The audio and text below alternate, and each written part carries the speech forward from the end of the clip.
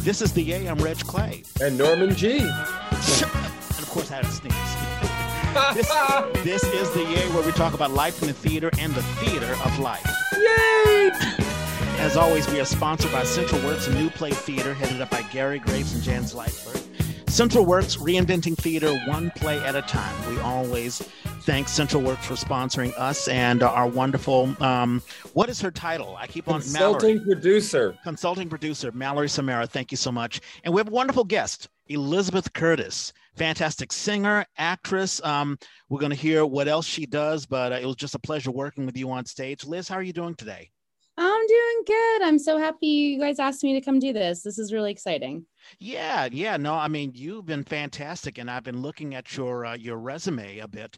You've worked at, of course, Town Hall Theater, but also Broadway by the Bay, Ray of Light Theater. I'm interested to hear, because I've worked with Ray of Light too, Boxcar Theater, the Tri-Valley Repertory Theater, the Berkeley Playhouse, and bunches of others. So you've been really, really busy, and you're an amazing singer. I don't know if I've told you this, but you are just fantastic. Thank you. You're too nice to me. As I begin all of our podcasts, how's your weekend, Norman? How's your week, Norman? My weekend. I guess my week was okay. This last night we walked from my place all the way down to the lake, just to take a little stroll, right? Mm-hmm. We picked up some food and we went and we sat by the lake and we watched. I don't know if you've noticed today, the clouds. They're just these wispy clouds out in the sky. So there were the clouds over the lake. There were a couple of guys with cameras set up, and we're like, okay, well, yeah, it's pretty. It was pretty, but what's the big deal? As the sun set, the clouds just became pink, and it was like a phoenix or something. They just lit up like these phoenix wings. Wow. You should have took a picture of it. Mara did get a picture of it. I'll see if I can pull it up and I'll share it. But yeah, that was, and it was so, I mean, it was beautiful. It was romantic.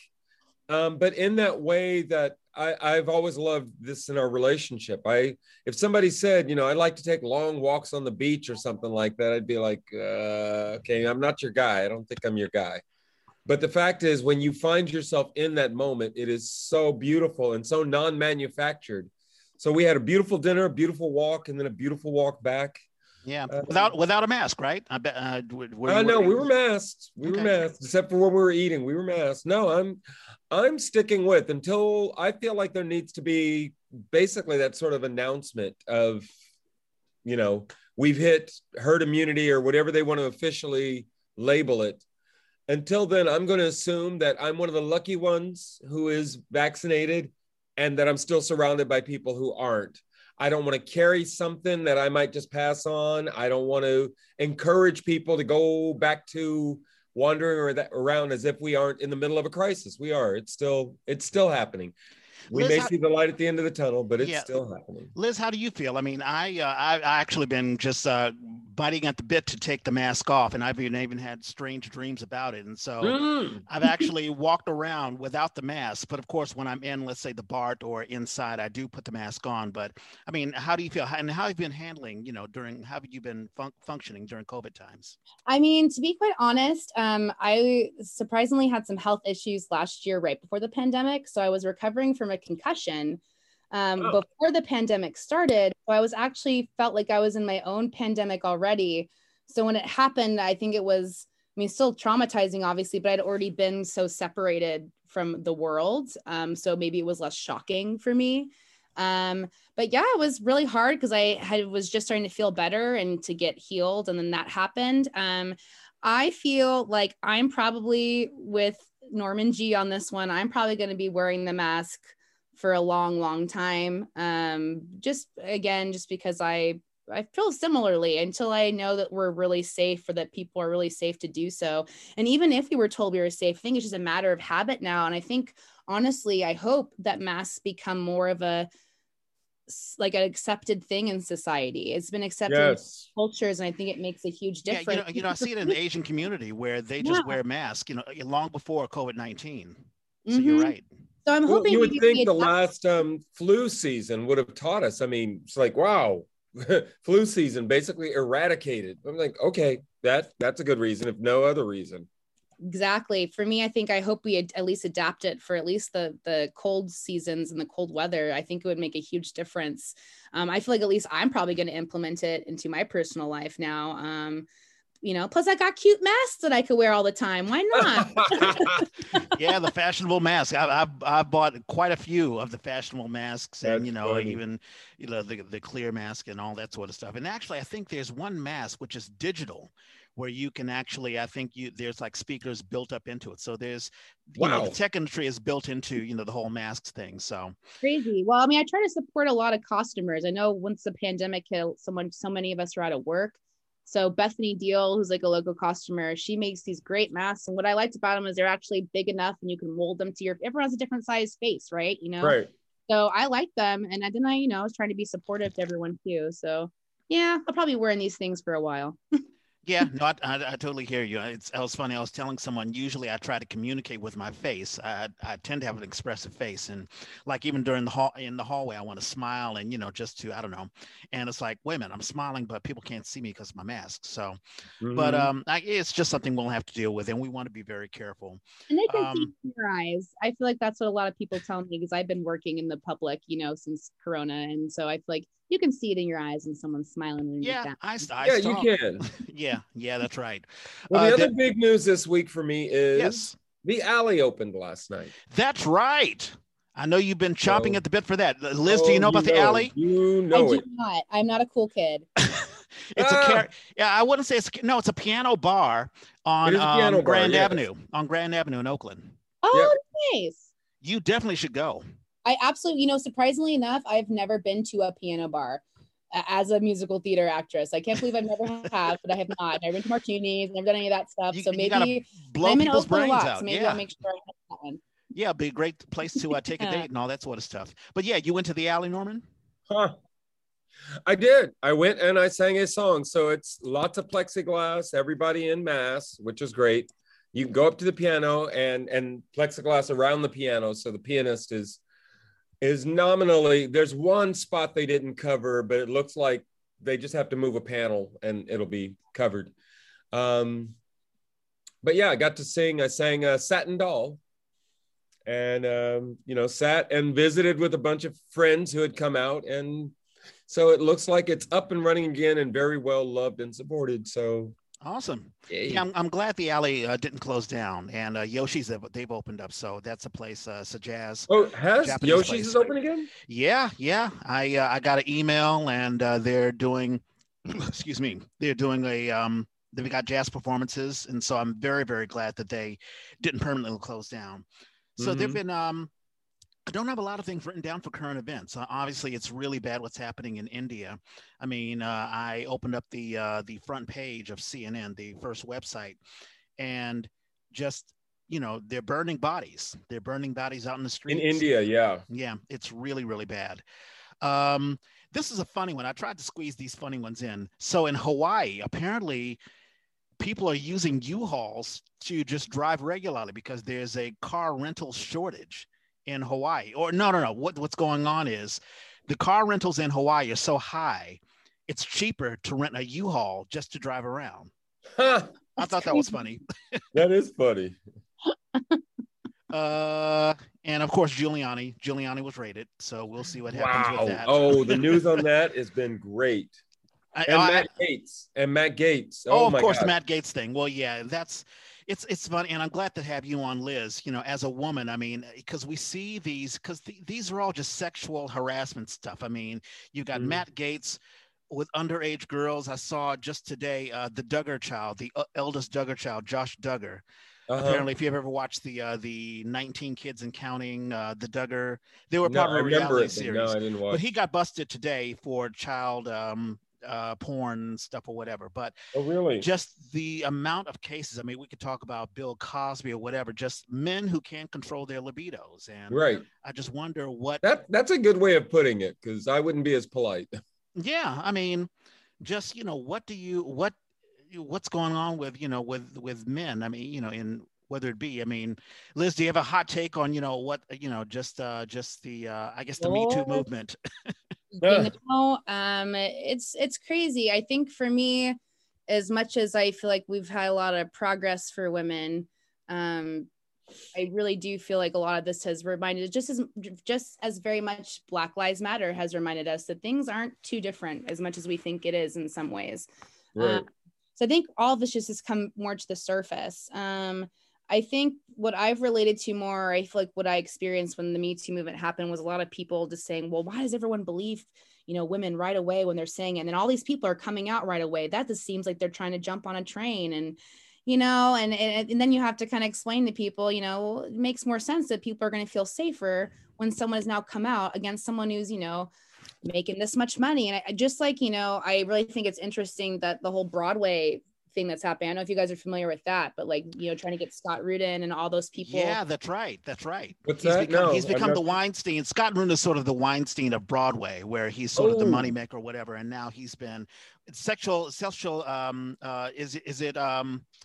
is it like a casting couch thing, or is it more brutal than that? I think, a lot of Broadway artists have been coming out, making videos to just say that it's important that we get these people out of the industry before coming back. And so it seems like it's a mix. There's a couple other names, and I can't for the life of me think of them, but everything from, uncomfortable, sexual harassment to comments that are racist. There's a whole bunch of different, and then again, also just actors just working their butts off and working 12 shows as an understudy and getting paid $600 a week after paying everybody. It's a whole big thing, but definitely the Scott Rudin thing was the one that started. And I believe Karen Olivio, who was playing the lead in the Moulin Rouge musical, she first made the first post saying, listen, this is more important than me getting money in my pocket. Mm-hmm. What now seems to be the issue, and which I agree with too, is that what I like to say is white Broadway wants to go back to work and are not taking the steps that everyone should be taking right now. You know what I mean? It's time to make change. We're in the midst of this craziness in the world. Now's the time to change things. So yeah, it's what you first said though, rather than just come back. Let's come back better. Yeah, exactly. If we've all gone through all this change, let's not make it for nothing. Let's change whatever we can. And I think it's really important. I think it's unfortunate that an actor of color has to do so. But yeah, it's unfortunate, but I'm glad that there's at least some talk happening. And it seems like there was a march on Broadway, I believe, just like a couple days ago. I think they were out in New York trying to do more. So, well, I'll have to check in and see what's been going on. But yeah, that's been interesting as well. Yeah. I mean, so many individuals go to Broadway to, whether you're a person watching a show and, you see all the wonderful, actors and the wonderful shows, or if you're an actor, of course you have the dreams of going to Broadway, and then, you see the underbelly, you want things to be right on both ends. So with that, let's get into an origin story. Elizabeth Curtis, how did you, as we ask everybody, how did you get involved in theater? Where were you born and raised? I was born in Walnut Creek, California, and then mostly raised in Martinez. So I've been a Bay girl my whole life. My mom was an opera singer. So wow. I see where did she teach you? She did not actually. I kind of did my singing thing on my own. I did choir and, like elementary school, I did band and stuff like that. And then in high school, we have to, take your extracurricular activities. And I'd taken choir too many times. And they're like, yeah, do something different. So I was like, all right, well, let's try this drama class. I don't know what this is about. And I tried it, and my teacher pulled me after like the first day of class, after everyone left, and had mentioned that he thought I had a very natural ability to do acting, and that if I've ever considered it. And I was like, no, I've always been a singer. I haven't really thought about that. And then he kind of opened my eyes to musical theater. I really wasn't aware of that. So that's kind of how it all started. And that was in high school or younger? When I got into acting, it was in high school, like my junior year of high school. I'd always been singing choir and stuff like that, but junior year of high school is when I got the acting itch, and then I was just all about it. Nice. Did you go to college? I did. I went to Diablo Valley College. Yeah, such a great junior college. I got some of the best acting training I can ever imagine. To be honest, I was taught by Beth McBrien.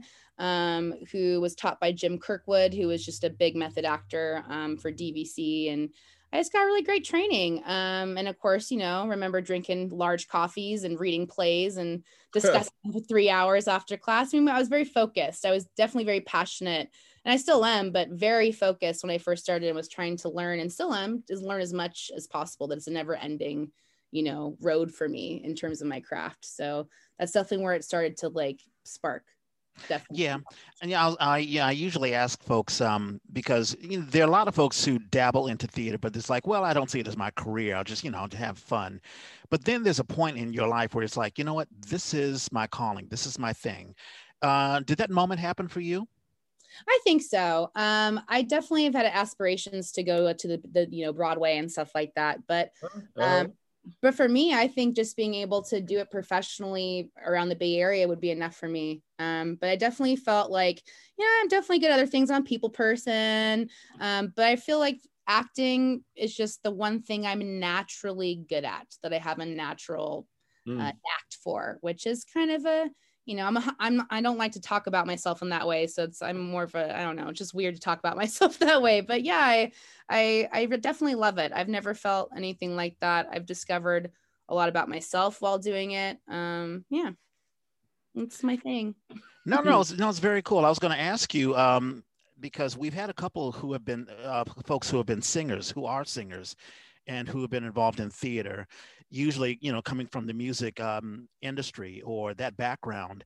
Have you ever thought about going into like a recording studio or still pursuing music just on your own? Or is it permanently theater, musical theater for you? It's definitely different. I have dabbled recently in recording vocally just alone and not musical theater songs, like modern stuff. And I definitely think there's a difference for me in terms of making music as an artist versus making art on stage. I think for me, what I like is interpreting what is written on the page for us. I'm still dabbling my own creativity, but in terms of being an artist and writing your own lyrics and your own songs and stuff like that, that's more new, and I'm definitely getting interested into it. But I think definitely the stage is for me. Recording has been really fun though, and so weird to have to hear yourself and still sing. But yeah, I definitely like both, but I would say I've definitely leaned more towards the stage for me. Yeah, no, that's cool. Norma and I, we've had a bunch of discussions about the school, and we've had a lot of guests come on, and sometimes they haven't had the best experience in school, where let's say a teacher tried to steer them, a different way.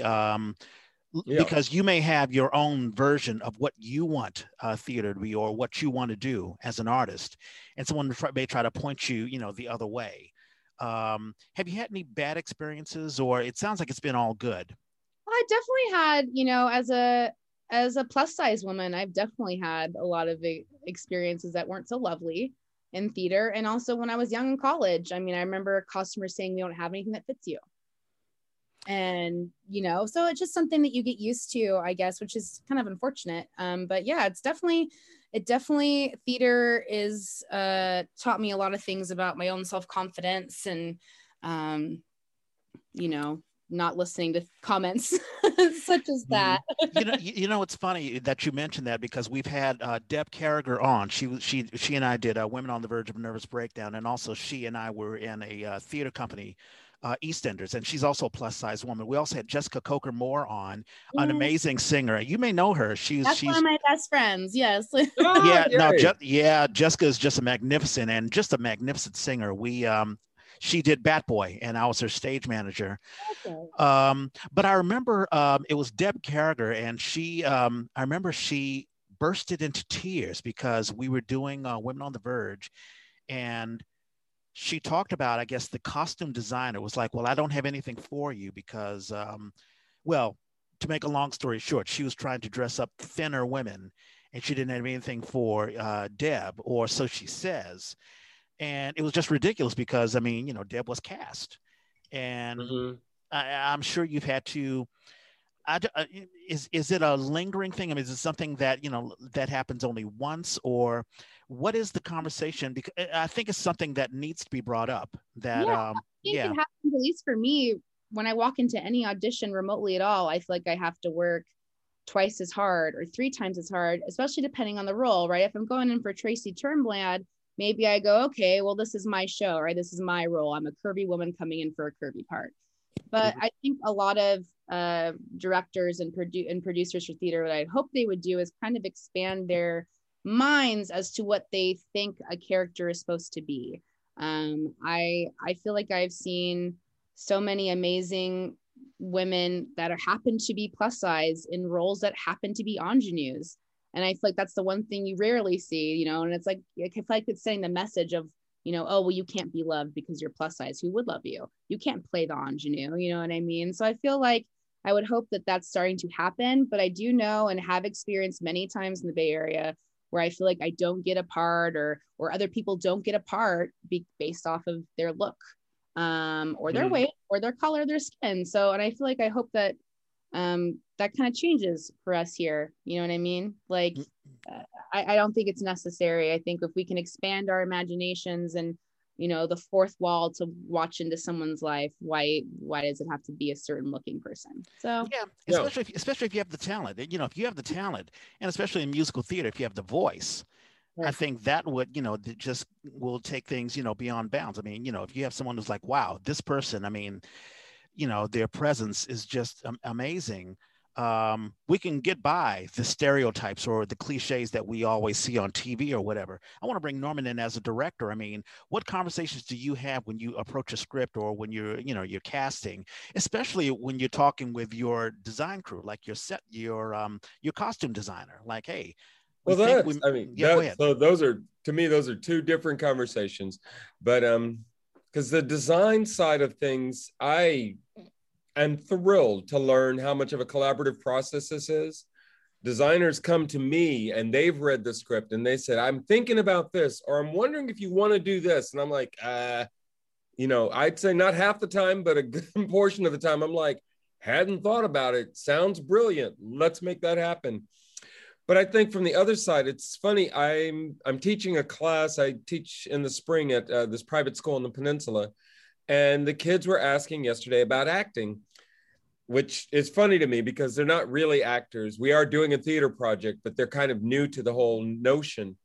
And I'm like, well, there's a big part of you cast how you think you should cast, but you also cast based on who's available and who you can't, you know, who's even available to be in it. And then you start to get to know that person and what they bring to it. And so you have ideas in your head about what you thought it was going to be. But if you're a smart director, you pay attention to what that other person is bringing to the mix. And you go, oh, I hadn't thought about that. That's not even the way, you know, it's like cooking. Maybe I didn't think I was going to put some salt in here, but wow, that actually adds something to it. Salt on my grapefruit. Sure, I'll go for it. Yeah, I think it's important to be flexible. Go ahead, Norman. Yeah. So no, it's other thing I also just finished this week a directing workshop up in Richmond. And again, young students who really don't know much about any of this. So I'm like, wow, I'm not trying to teach a college course. This isn't the deconstruction of what it means to do this. This is really, how do you approach it? How do you do it? And I tell them, you know, if you want to be that bossy director, you can do that. There are plenty of them out there. But what's going to be best for your show really is if you can have that flexibility, if you can find that way to work with the other people. And I was saying, in terms of casting, because I think casting is the biggest part of the show. You know, there are scripts that I have not been in love with, but depending on casting and what that brings to, you know, my creative process, suddenly I feel like I elevate the show. Suddenly the show becomes a lot more interesting to me, and I hope for the audience. So I say to them, think about what story you're telling. And the easiest thing to talk about is with women. If I put a woman in a role that is traditionally a male role, what story am I telling now? Because that story of that man who decides he's going to stand up and be the hero, we've seen that story so much. It becomes a little tired and cliche. When you put the woman in that position, hopefully your audience is going, wait a minute, not a woman. Hopefully you can make them take that journey with you in a totally new way. Yeah. And it takes, you know, like a flexible mind to have an actress come in and you say, you know what, I had one idea, but this person has sparked my interest. So let me play with that. And I think that's what all of us actors are looking for. It's like, hey, see me in this role. It may not be the role that you see me in, but maybe I can bring something to it, when you see me audition. I was going to ask you. And when Liz says, to take the other side of that, the plus size, people who are shapes, because I also talk about this with big kids and little kids. And I'm like, just because you're the little kid doesn't mean you can't be king or the warrior hero. In the same way that I can make it a girl. If you take a plus size woman and you allow her, there's so many plays that have been written for it. And then Hollywood turns it into like Michelle Pfeiffer. And I'm like, come on, y'all. There are lots of women who are I'm thinking, oh God, what's that one show? It's a love story, a short order cook and a waitress. And it's a gorgeous play. It was originally played and then they made it a movie. And I think it's Pacino and Frankie and Johnny. Yeah. Frankie and the Claire de Lune is Claire de Lune. Yeah. A gorgeous play, but she says throughout, guys, don't look at me. I'm really past that point, all this sort of stuff. So when you put that in some pretty, it doesn't make sense. Traditional looking hot thing, why would I even believe this woman? Okay, if I were a guy, I'd be like, okay, so you're a little crazy, which means I don't really have to take you seriously and I might get lucky tonight. It's not the story that I want to be telling. That's a different story. So you have to learn to trust that. Romeo and Juliet is the example I always use. If you make Romeo and Juliet two traditionally pretty people, it's a pretty boring story. Of course he's in love with her. She's hot. Of course she's in love with him. He looks like he's the football star. If he looks like Brad Pitt, I'm in love with him. Jesus. When he looks like a pimply faced somebody, sure, and she looks like a girl, which is what she is. Yeah. That love story draws you in a totally different way. Yeah. I was going to ask you, Liz, what was your experience like? You've worked with, like I look at you work with, Boxcar Theater. And Peter Matthews is a good friend of mine. He was a former East Ender. I think he ran Boxcar at the time.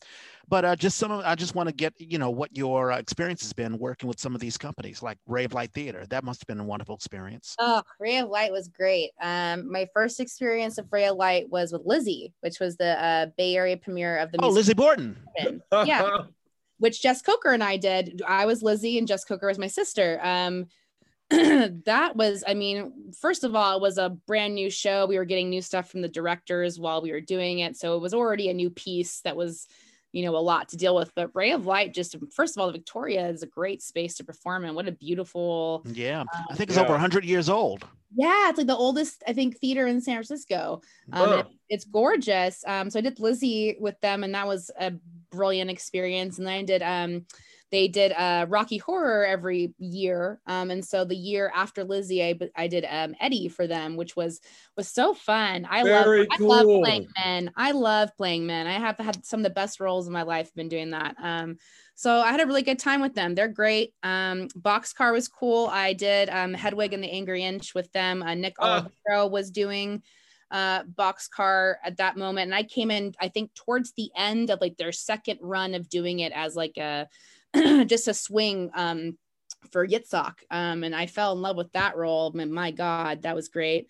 And it's such a small company, very tiny space. I don't know if you guys knew that old space the Boxcar was down the basement, right? It was on 6th and the Toma. Yeah. So really, you're just walking on in, and it was very, very small, but very cool at the same time to work there. And then I've also worked for, like Town Hall and Lafayette. What a great company to work for. I love them. They're like family. I've also worked for Center Rep in Walnut Creek. They're great as well. The Berkeley Playhouse.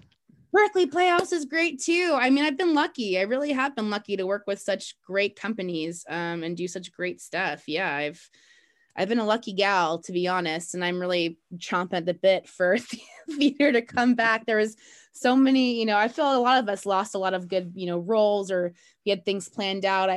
With my injury, and I had this concussion, I wasn't able to sing for a few months because it was a weird. I've been through that. Holy moly, man. I didn't think it would affect me as much as it did, but my God. I'm glad there's no facial damage. Learn choreography, and then I would go into the next room while they worked on something else, and I couldn't retain anything.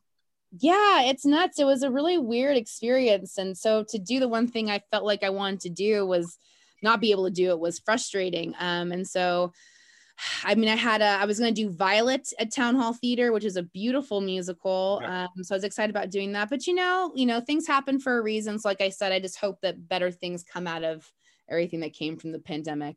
Yeah. You haven't done any, you haven't done a lot of Zoom stuff.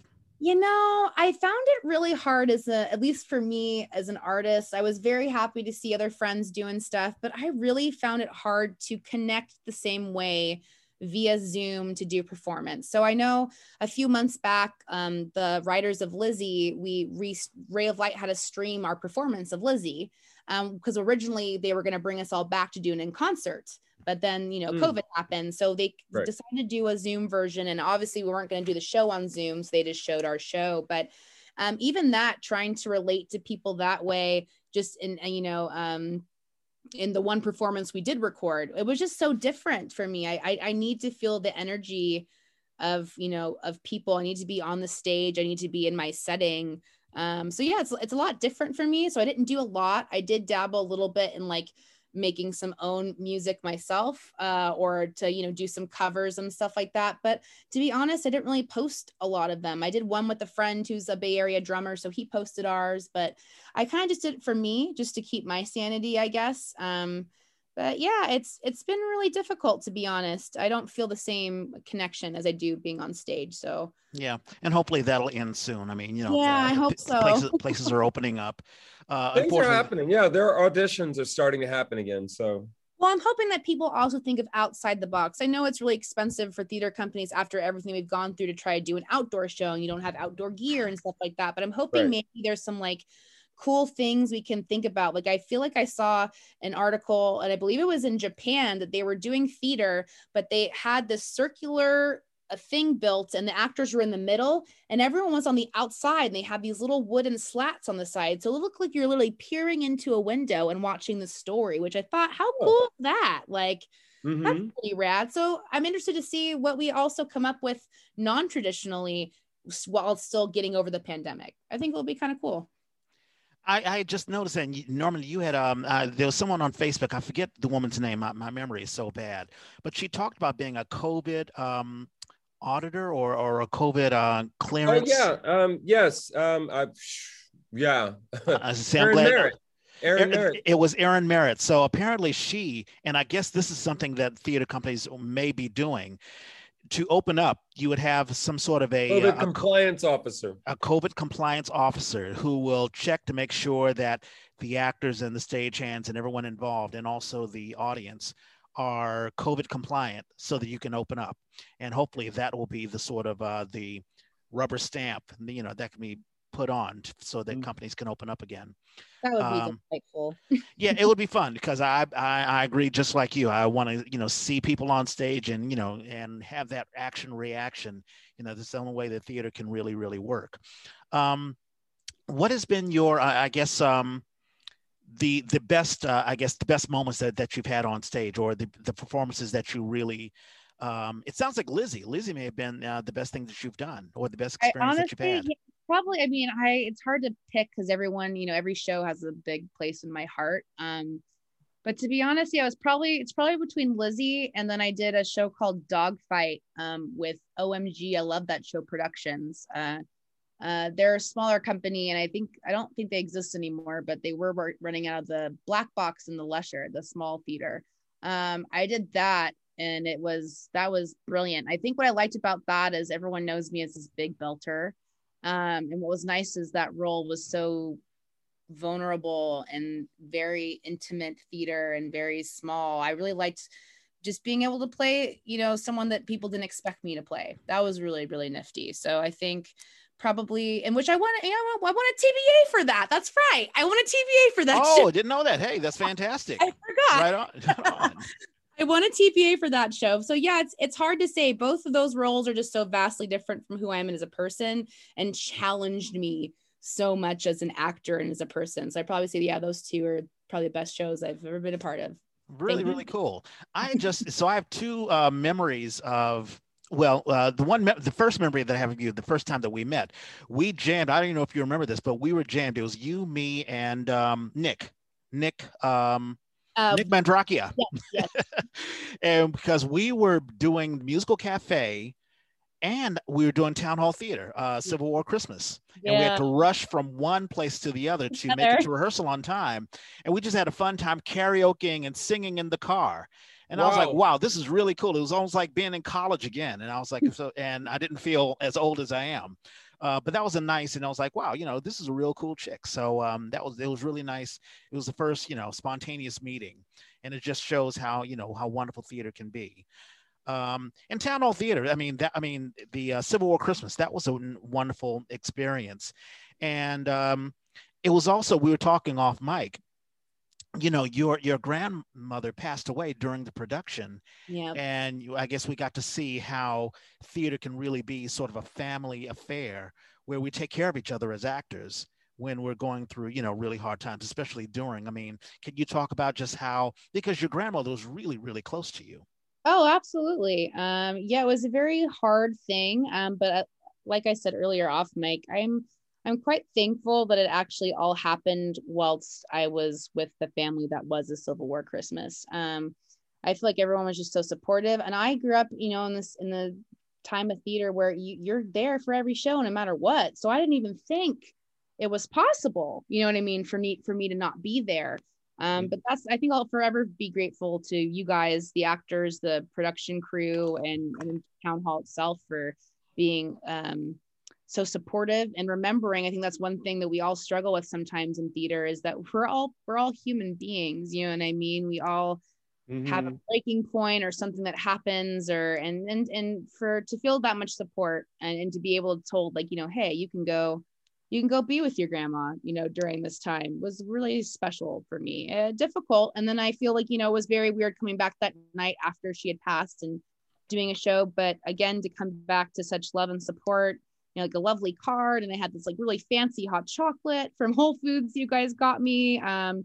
It was just really nice to feel supported. And like theater has always been that way. It's such a nice time when you have a knit family that's that close. And it happens, right? We spend all of our time together in rehearsals and being vulnerable with each other and getting to know each other and sharing these emotions between each other. So yeah, it was definitely a difficult experience to let go of what was happening, but I was grateful that I had that support system while it was happening. Absolutely. Yeah, I really think, and Town Hall really promotes that. There are a lot of theater companies that promote it, but when it actually happens, when a bad thing really happens, it's really nice to see a company come together, and the actors really did come together. And I don't know if you can get that support at a day job. Not even right. Hopefully, hopefully people are decent human beings. Well, yeah, but you know how corporate world can be, as opposed to, let's say, the theater world, where you're absolutely right, Liz. Our emotions, we put our emotions on the stage and during the rehearsal process, and we bond with each other. I was going to bring Norman in.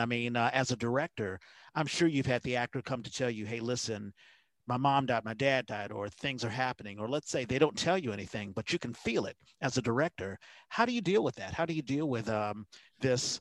Well, I'm sorry what's going on, but the show must go on. How do you deal with that? Well, okay, so that's as a working artist, that was a huge thing to learn. The show doesn't have to go on.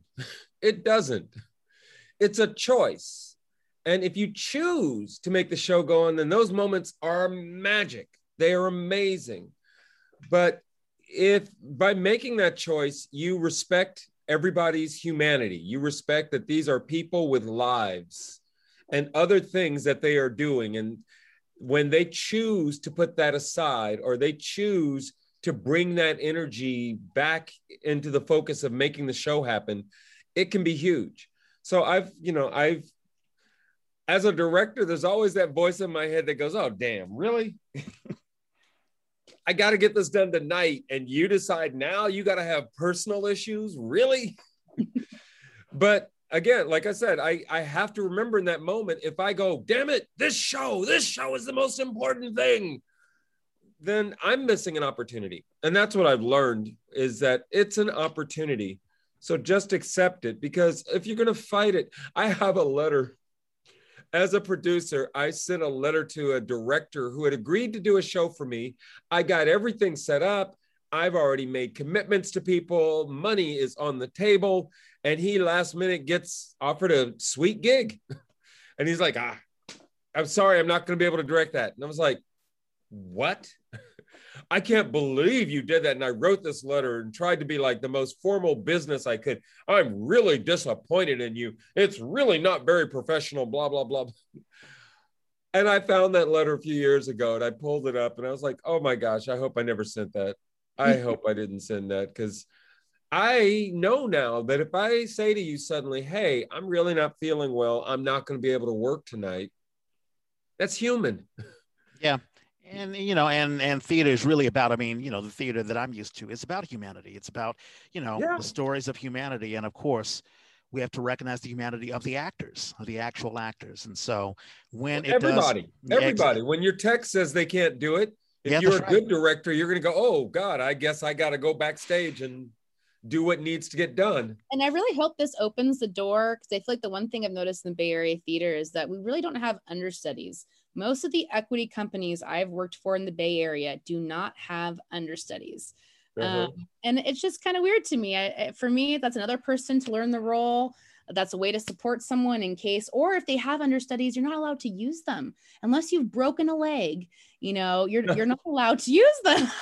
So, you know, I'm hoping that that's also some of the changes in theater, that companies realize how important, you know, how important health issues are. And when you have, you know, like a one woman, you know, I think Katrina McGraw, who's a freaking beast on stage, that woman's crazy. She's an equity actress and she's wonderful. She was doing a show at Center Rep. I think it was The Life and Times of Bessie Smith, I think is what she was doing, which was freaking great. And she got sick. And I feel like they had to cancel some shows because obviously she didn't have an understudy, but I mean, she physically couldn't phonate. You know what I mean? There's only so much we can keep pushing ourselves to do. And we certainly will. I mean, I would say as an actor, I've been taught, you just keep going. You keep, the show's got to go on. The show's got to go on. So I'm hoping maybe this also will bring up some change for maybe companies really embracing the fact that understudies might be cool. And it's cool to be an understudy. It's really cool. It can be. Multiple parts. Yeah, it's definitely a pain and a lot of stress for sure. Well, I mean, it's got to be done respectfully. Sure. It's a lot of work that somebody's asking you to do. Yeah, I remember when, Town Hall Theater, no, not Town Hall, the DMT, the Douglas Morrison Theater, we did Candide. And Candide, you know, there were actors who were also understudies of other actors. And so not only was there a safeguard if someone got sick, but also they were allowed to perform. Excuse me. Like Rachel Dethridge was an understudy for this wonderful actress, Angela Jarose, who played Cucamonga. I'm butchering the name. But she was the lead actress. And, Rachel actually got to perform as, the lead actress at one time. So, but I'm sure money has a lot to do with that. I'm sure a lot of companies are like, oh, I can't afford to pay someone if they're not even going to show up or whatever. Speaking of money, business-wise, I mean, Liz, are you happy as an actor, or do you feel that you are underappreciated, underpaid? Boy. Absolutely underpaid. That's for sure. I feel like the one thing that's been nice about the pandemic is just having time. As much as I miss theater, just having a job and that's it has been nice. So when you try to make both of those things happen and you're getting paid $100 for an entire run that you're doing in San Francisco, that you're commuting to.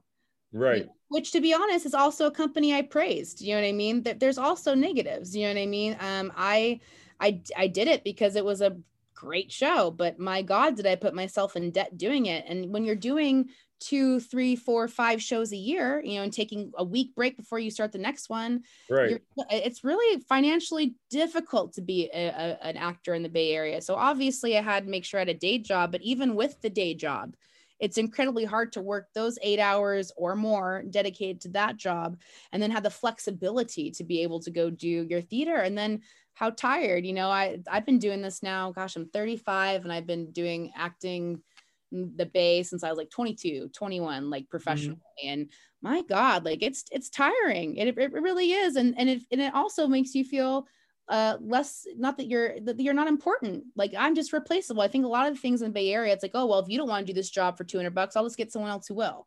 Right. Do you know what I mean? So I feel like I would love for that to change. Do I think it ever is going to change? I honestly don't know. I would like it to. I'm not thinking that I need to make as much as I make at my day job. Obviously, you know, I'm not looking for that necessarily unless I'm an equity actor. But I would like to be a little bit compensated. I think more so for the work that I do. If I'm with you for 5 hours a night, you know, on the weeknights, and then 8 hours plus 12 hours, depending on the weekends for a Saturday rehearsal or something, it'd be nice to make more than $300 total. I know it's a give and take though. You know what I mean? I know the Right. theaters don't have a lot of money coming in too, and they got to pay other people and stuff. But I will say, and, you know, from my experience, that I've, you know, I hear what musical directors are being paid, and I hear what directors are being paid for certain Right. companies I've worked for. And that's when it hurts, is when I hear about how much someone else is making.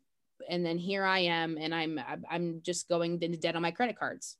Right. Just to do what I like to do, you know? So Yeah, I was going to ask you, Norman. I mean, you're the equity actor, but if you were non-equity, what would be the, I guess the floor? I mean, you know, like, because we've talked about the BAP. You know, there have been a couple of, like, a good friend of ours, Kari Moy. I remember he was discussed.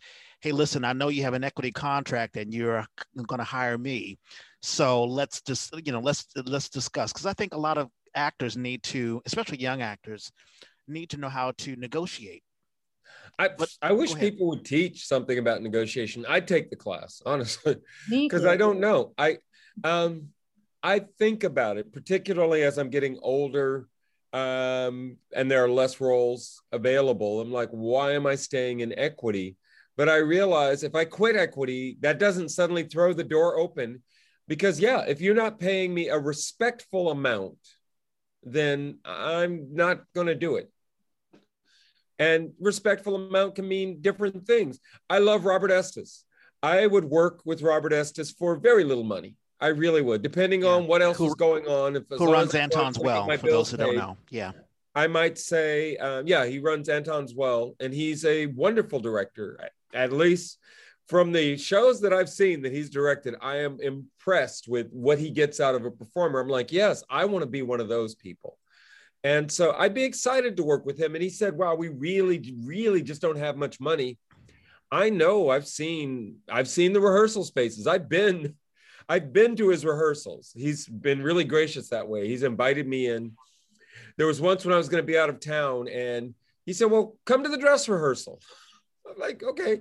So I go to this tiny little space, and they're like in a big room in a tiny space. That's all they've got. And I'm like, this is the dress rehearsal? Where's your show going to be? What the hell? So I totally get it. It's not about the money. But like you said, if I know somebody else is getting paid $3,500, you better not come at me about $200. You better not say, oh, we only have $200 for the actors. No, right. No. You have more than that. Yeah. You just told me you have more than that. And I've always felt, why would you call yourself a theater company if you don't have the money? I mean, you know, why? Like, a lot of people do. Yeah, and it's unfortunate. I mean, I remember when we were in Musical Cafe, and I wrote the musical Nia. I'm sure I overpaid the actors, but I was so appreciative of what the actors were doing. I was like, listen, I know that if I had to take time away from my family or my job, like you mentioned, you know, Liz, you have a 9 to 5, 8 to 6 job. So do I. And I know how it is. Like, you know, during the job, I'm learning lines and, you know, memorizing things, you know, because I don't have enough time to do anything else, because I'm rushing from the job, my day job, to rehearsal, and I got to be ready for rehearsal. And the weekends, I mean, I'm just tapped out. So I know what people go through. They need to be compensated. So, you know, I make sure if I'm going to produce something, you know, pay them. And if you can't, don't do the show. I mean, that's just personally how I feel. Well, and it's also go ahead. Oh, sorry. No, a lot of Bay Area actors, at least for me, I know I could be equity now if I wanted to. I have been able to for years. But what also is a downturn, at least for me in the Bay Area, is if I can't get, you know, there's only so many equity theaters and so many equity contracts in the Bay Area that are available. So when you start to think about also, well, let me take this step and maybe this is what's going to help me to actually get paid, you know, a decent amount or a respectable amount. Then that also, I've heard horror stories of how that backfires. If you're in the Bay Area, you sign up to be equity and then you don't get cast ever again. Oh yeah, no, it happens. So it's this really give and take thing, you know, it's hard. And I certainly don't expect to, like I said, I don't expect to make as much as I'm getting paid at my day job. You know, that obviously I don't, but yeah, it's just, sometimes it's just really disheartening to keep going or to make sure you still know your value when you're constantly being thrown, you know, such low ball numbers for 3 to 6 months, you know, of your life. Have you thought about, Liz, going elsewhere? There are a lot of folks who have been in, let's say, a rave light theater, and they've gone on to like I think of James Iglehart. You know, he directed Bat Boy, and now, you know, he's a Tony Award winner, and he's doing all sorts of crazy things and wonderful things. Yeah, I mean, James actually hosted when we did the Lizzie reunion. He hosted it, so that was kind of, that was awesome. Yeah, that's awesome.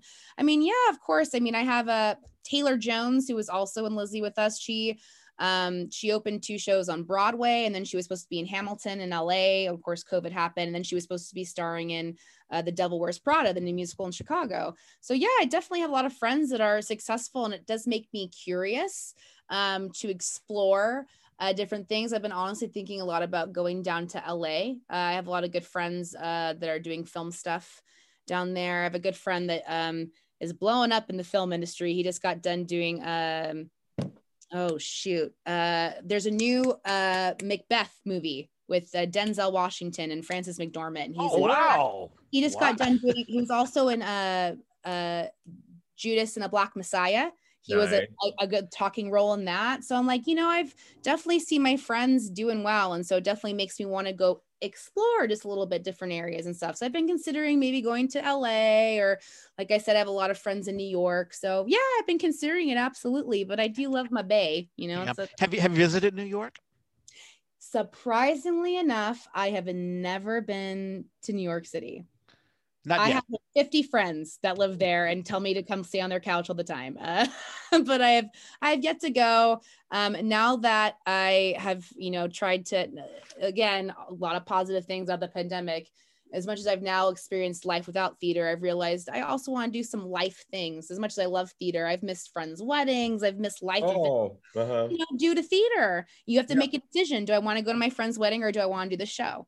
You know what I mean? So you make those decisions. And I feel like the one thing I have learned is I love to travel. I want to go see the world a little bit more, even just the United States alone. So I think that's definitely something that, you know, once it's safe to travel and I'm fully vaccinated and it's more of a safer thing, that I absolutely will go to New York.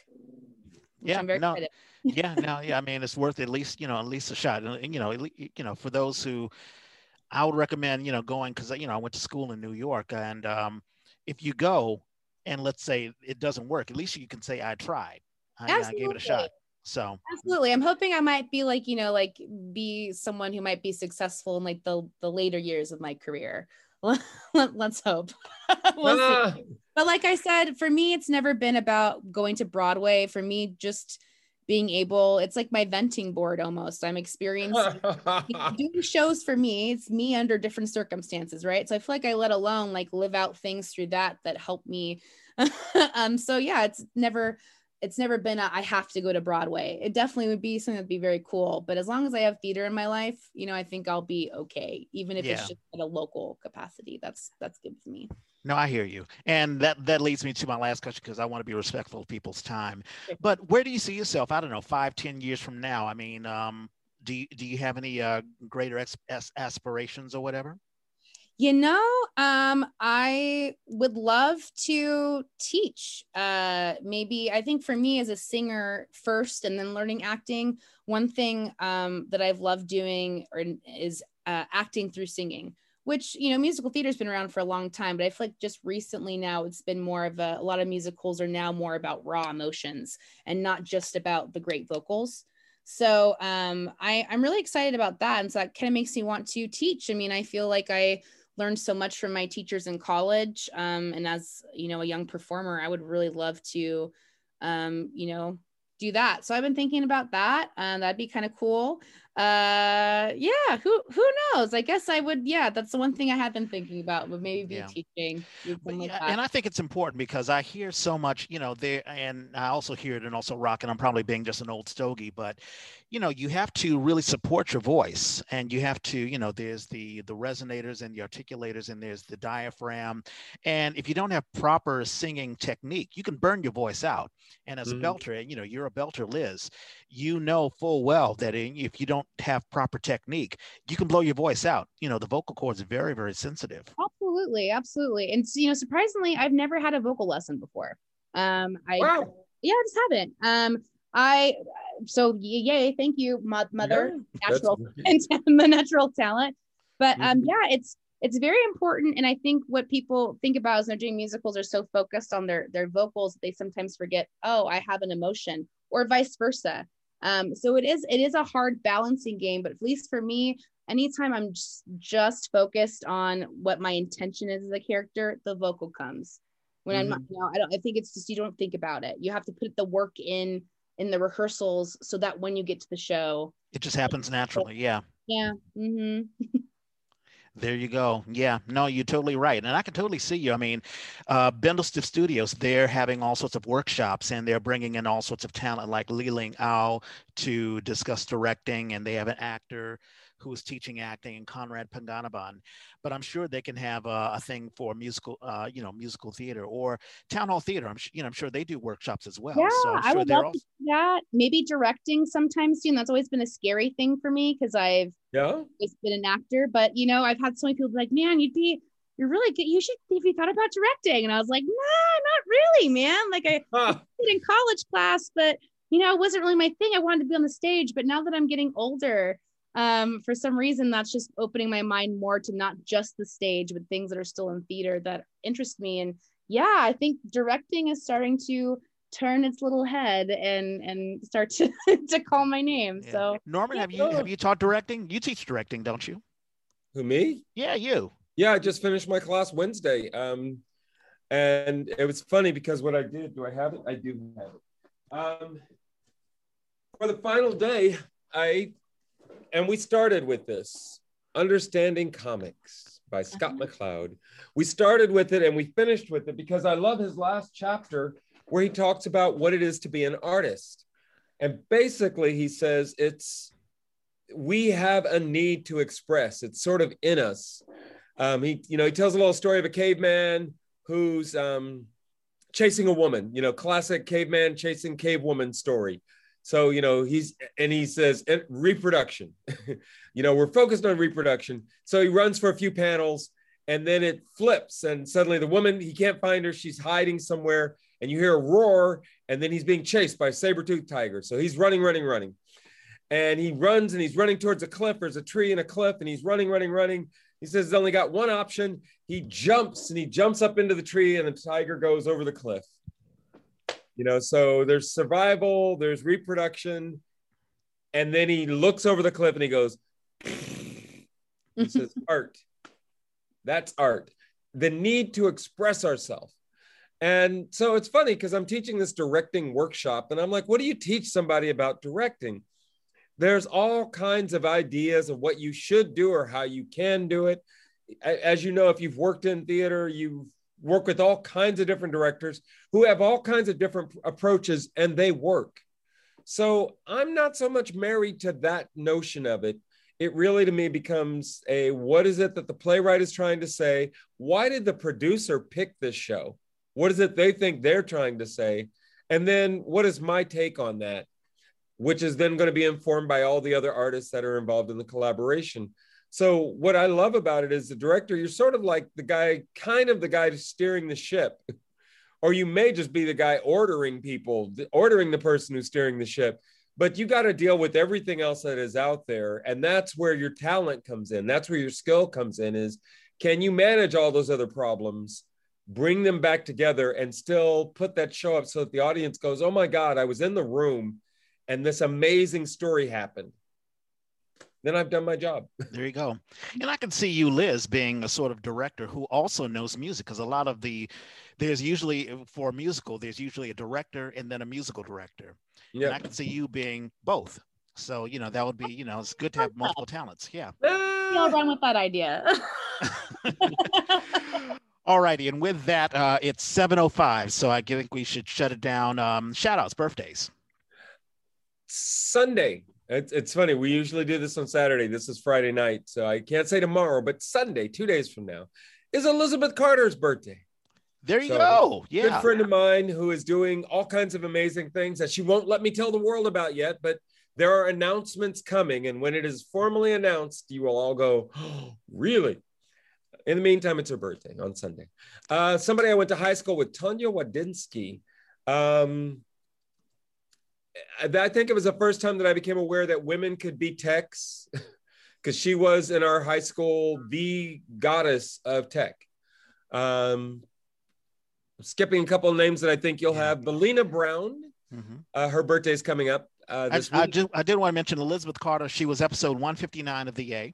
Go ahead. Yay!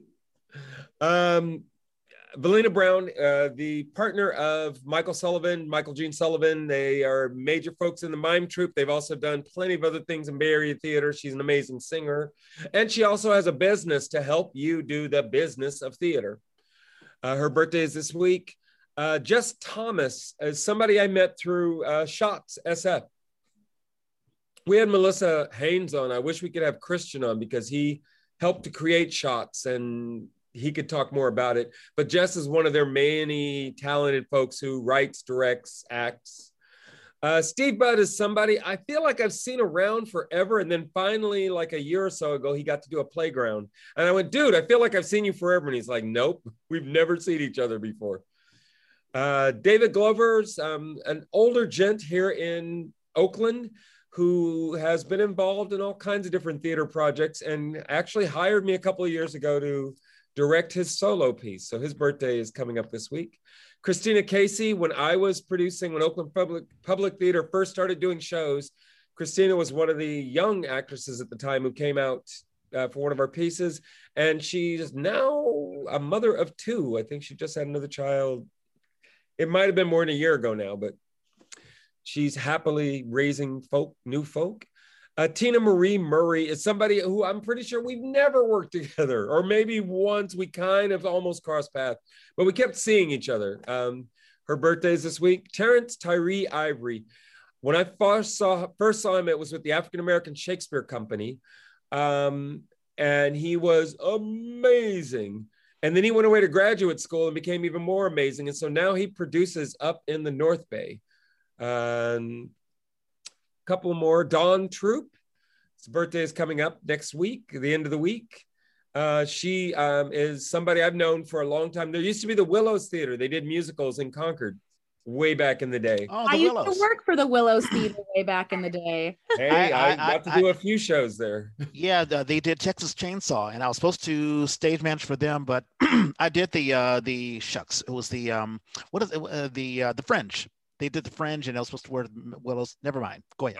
Well, no. Yeah, so that's where I first met Dawn, and then we got to do Death of a Salesman a few years ago.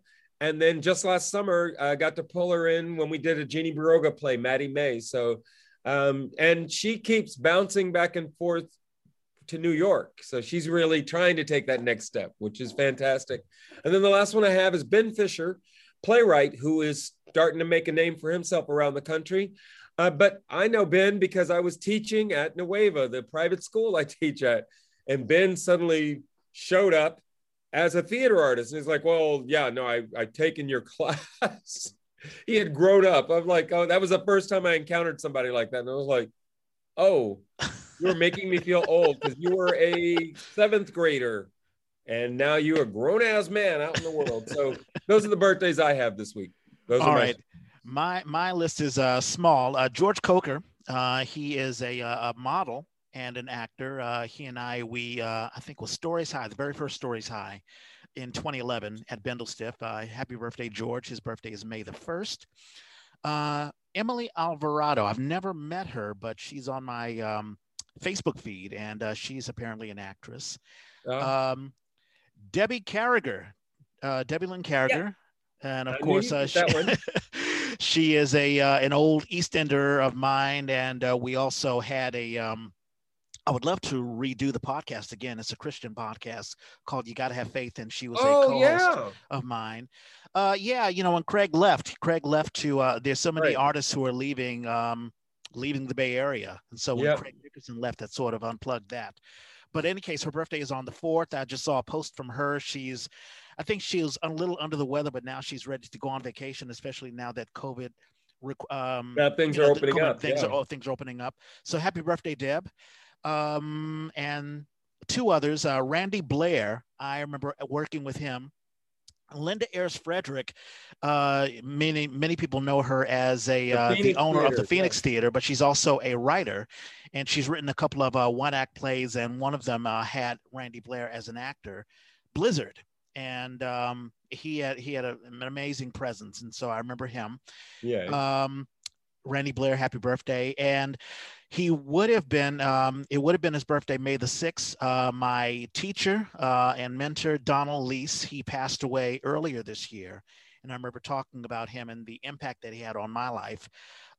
He taught at Duke Ellington School of the Arts. And so he is really, really missed. And that's it. Shows. So have we had Tony on? I thought we did. Tony Alderondo? No, not yet. Oh, we should have him.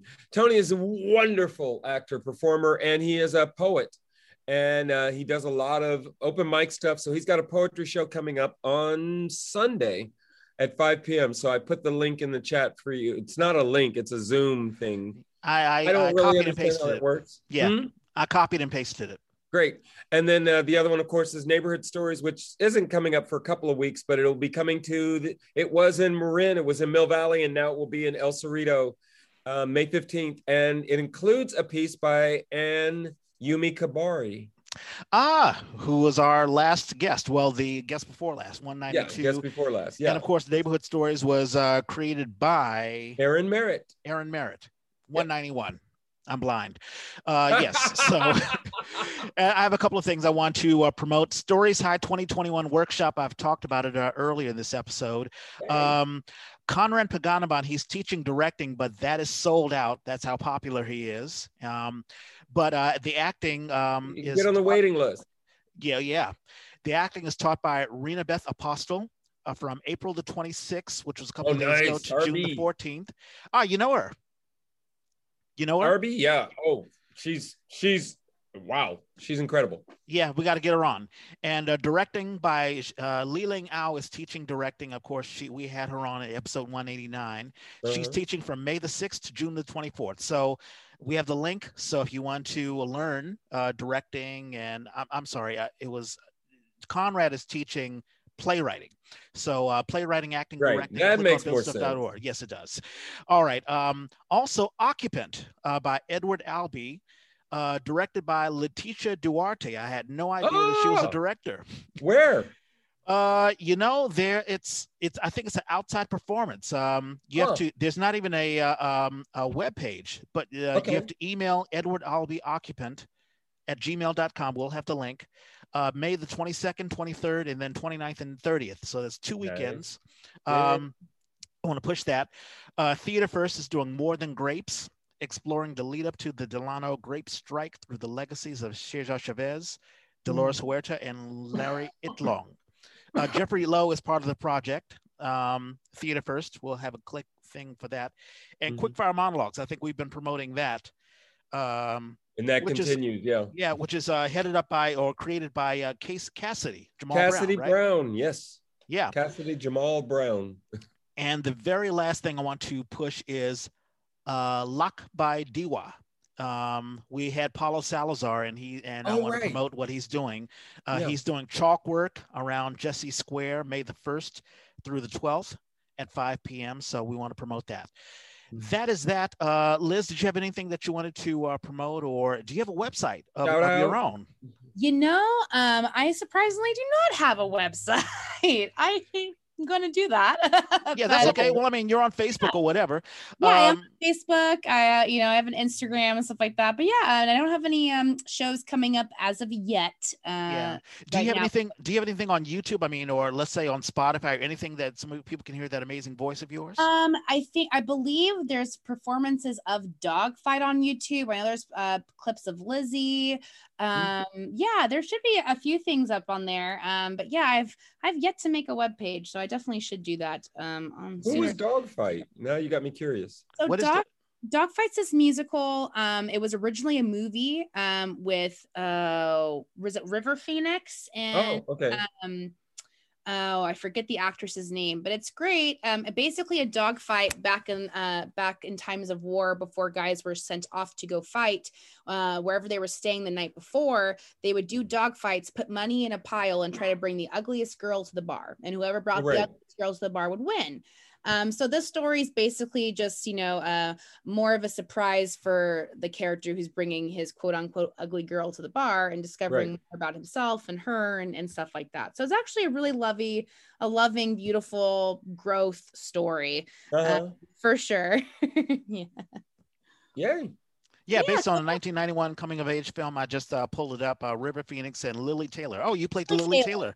There we go. That's what I couldn't remember. Yeah, she's great. Absolutely. I mean, they're both beautiful in the movie, but she's great. So yeah, that's definitely a good one. But yeah, nothing coming up. But I can't wait. I can't tell you how excited I am to see a show once I can sit in a theater and watch a show. I'm just so yay. On stage. I just can't wait to see some art. I'm very, very excited. Yeah, me too.